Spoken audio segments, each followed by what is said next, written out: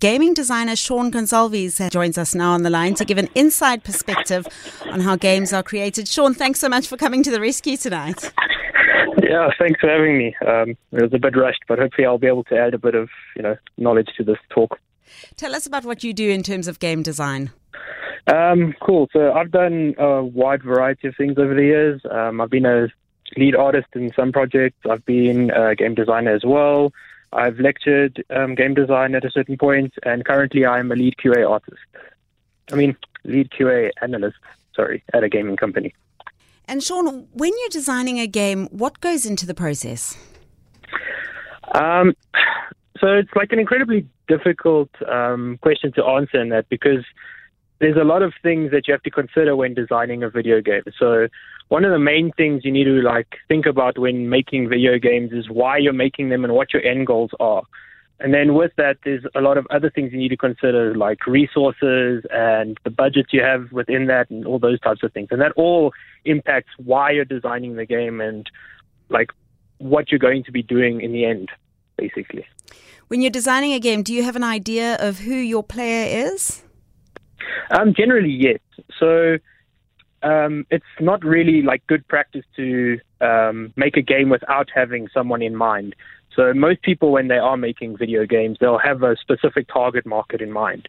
And most of the things they design in that instance move towards that space. So if you're making a game for adults and stuff like that, let's say, there's a lot of new affordances you have that you might not be using for, let's say, a kid's game where... So, yeah, that all impacts also what you're doing. And what is the profile of a typical gamer in South Africa? Profile of a typical gamer in South Africa? It's a tough one. So, in general, around the world, the stats have now shown that it's pretty much split down the middle, 50-50, male and female. And from what I understand, South Africa follows that curve pretty accurately as well. It also... there's the whole debate on what is considered a real game. And there's those certain people that sit and say that, people who play games on their phone, for instance, aren't real gamers. So that can also skew what you would say a typical gamer is. But if you look at just the stats, pretty much the typical gamer is, your 40-year-old female gamer who's playing solitaire on their phone. So, yeah. Or me playing Scrabble late at night while my husband's watching Vikings. Exactly. But I certainly don't consider myself a gamer. I'm talking Call of Duty, I'm talking Fortnite, I'm talking Minecraft. Yeah, well, you see, that's the thing, is that, it's weird how you play games and you even admit that you do, but you don't consider yourself a gamer. What makes you less of a gamer than someone that does play something like Call of Duty or Minecraft or any of those games? Well, now that's an interesting point. Yeah, even in that space, Minecraft is vastly different to a game like Call of Duty. So why can't, Scrabble be in that list as well? So in that vein then, would a game designer use similar tactics to make Scrabble as addictive as Minecraft, for instance? So this is where, it becomes problematic in terms of, what is addictive in terms of video games, right? So there's this thing where a game like Call of Duty, right, would be addictive because it has this sense of progress and achievements and stuff like that. And people can get addicted to that because, it releases endorphins and makes you feel good and stuff like that. And that'll keep them wanting to playing because, they feel like they're accomplishing something. Whereas games like Scrabble, especially on mobile, if they fit into something like the free-to-play market where you can just download the game without having to spend any money, they have a completely different reason for why you're addicted, right? They have the same things of, I'm completing puzzles and, I'm beating people and getting points and so on and so forth, and I'm getting that progression. But then they also have other methods in there, like sending you notifications on your phone or, telling you you can't play past a certain point, you have to wait a while and then you can come back and stuff like that. And all those things kind of make your addiction worse because, they're constantly reminding you of this game that you've been playing and they're like, hey, you should come back and play this. And yeah, it's one of the things that I think Netflix's recent documentary called The Social Dilemma actually gets into quite well, which talks more along the lines of things like Facebook and Twitter and stuff like that, and how they were actually designed to basically prioritize keeping you on their apps for as long as possible, because the more ads they show you and stuff like that, the more money they're making. So, capitalism wins in those regards. So they want to keep you addicted, whereas something like Call of Duty doesn't really want to, because they've already gotten the majority of their sale from you up front when you buy the game. So they want you to have a good time and enjoy the game, but they don't necessarily want you sitting there, constantly playing the game. If you're just joining us, we're talking to Sean Goncalves. He's a gaming designer. We're talking about video games and addiction to video games. If you'd like to make a comment or ask Sean a question, please do give us a call on 021 446 0567 or send a WhatsApp on 072 567 1567. Sean, we have a WhatsApp in from Frederick. He says, "Hi, I've been in gaming design and coding since 1990. To date, gaming is big business, but it's also not suitable for children and teenagers. It affects brain development, can cause seizures and even death." What do you say to that? I'd like to see the sources that they're quoting, because the majority I've seen are completely the opposite, where there is no actual research in that type of stuff, where it says basically that video games can cause long-term effects in those regards. Okay. Now, we know globally that the gaming industry is worth over $150 billion. It's absolutely massive. It's exploding and evolving at such an insane rate. In terms of the market in South Africa, what's that like?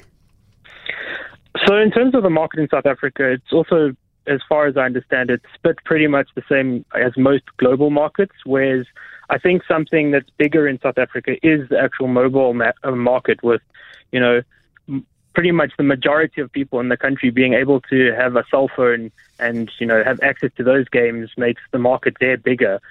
This doesn't mean that they're obviously going to be earning more money that way, but it is something that I guess more people are playing more games on their phone than they would be on an expensive computer or an expensive console and the likes.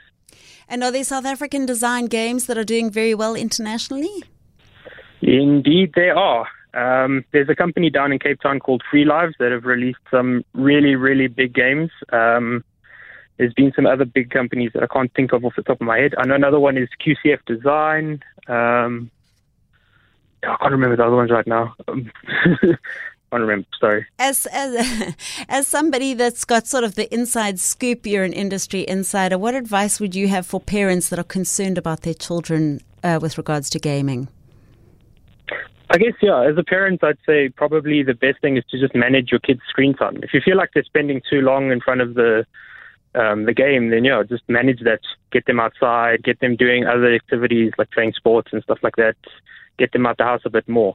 That's obviously if they're able to. There's a lot of things that could prevent that, but One of the things that was interesting to me when I watched The Social Dilemma was how so many people in the sort of industry of apps and all the rest don't use the apps themselves and don't allow their families to use the apps. As somebody that's in the gaming industry, do you game yourself? I do indeed. I suppose you would have to be a designer to know what works and what doesn't. Yeah, there's a lot of things you can learn from playing other people's games, And what do you think is one of the most positive things about the gaming industry? At large, or just in South Africa? At large, I'd say. That's a tough one. I guess, especially now with something like the pandemic, the fact that there are people who've been making video games and stuff like that and being able to release content out into the world and giving people something that, can kind of take their mind off the doom and gloom as being something really great. And in general, a lot of the, more outspoken voices in the industry are pretty decent people. There's a lot of bad that happens in the industry as well, but there is definitely some good there. What's the next big thing on the horizon in terms of gaming, Sean? The next thing, I don't know. It seems like streaming games and all that type of stuff seems to be coming in soon with all the, increases to 5G and stuff like that. So I think that might be where things are going. If you're just joining us, we are talking about gaming and gaming addiction. I'm chatting to gaming designer Sean Goncalves. Sean, for somebody that's aspiring to be in the gaming industry, what advice would you have? YouTube is a very valuable asset. You can download a lot of game engines for free, and you can start messing around with those things if that's something you're really interested in doing. yeah, there's a lot of Unity 3D as a gaming engine, and there's a lot of YouTube tutorials online if that's something you'd like to get into. If you're getting close to matric and you'd like to study, there's a lot of places that are now offering degrees and courses in game design. I can speak very highly of the WITS game design course as I went through it, and I've taught there as well, so it was really good. Yeah, that's probably what I'd say. Great. And they are making more and more film and television adaptations about games these days. They are sort of inspiring youngsters to go into the industry. Is it realistic for somebody that's an interested gamer to think that it holds a future for them? That's a tough one. Pretty much all the people I know say that it's incredibly difficult to make a living making games, especially in South Africa because our industry is so small. It's very tough to make games specifically. There's a lot of programming jobs in the country, and they make good money. There's also a growing animation industry as well. So if you want to do art there, and those skills are transferable between games and animation. But yeah, it's really difficult to get into a position where you can make a living off of making games, especially in South Africa. So yeah, it's a tough one. But if it's something you're really passionate about, you can definitely make it work. Do a lot of South African game designers move overseas then?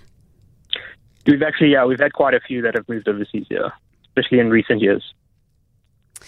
Do you feel at all that it should be the responsibility of game designers to make the games less addictive? Yes, definitely.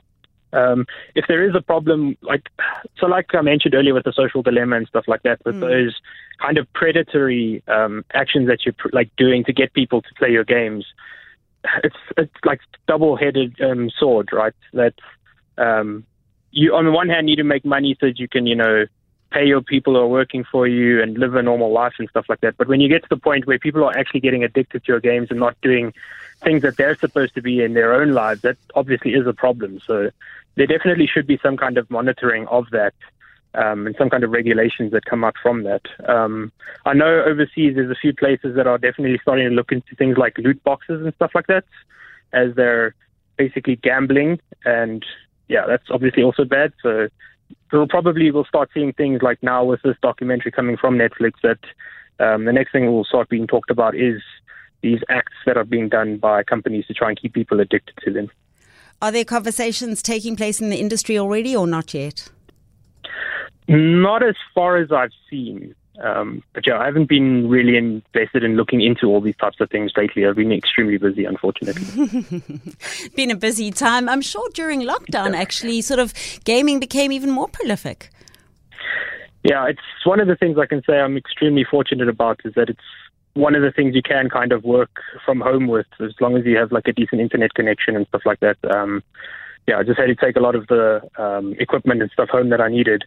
But yeah, making games and stuff is definitely something, as long as you have a computer and some internet, you can definitely do it. So, yeah. Thanks for joining us tonight, Sean. That was Sean Goncalves, gaming designer, talking a bit about what goes on behind the scenes in terms of game design and how designers think when they are making a new game.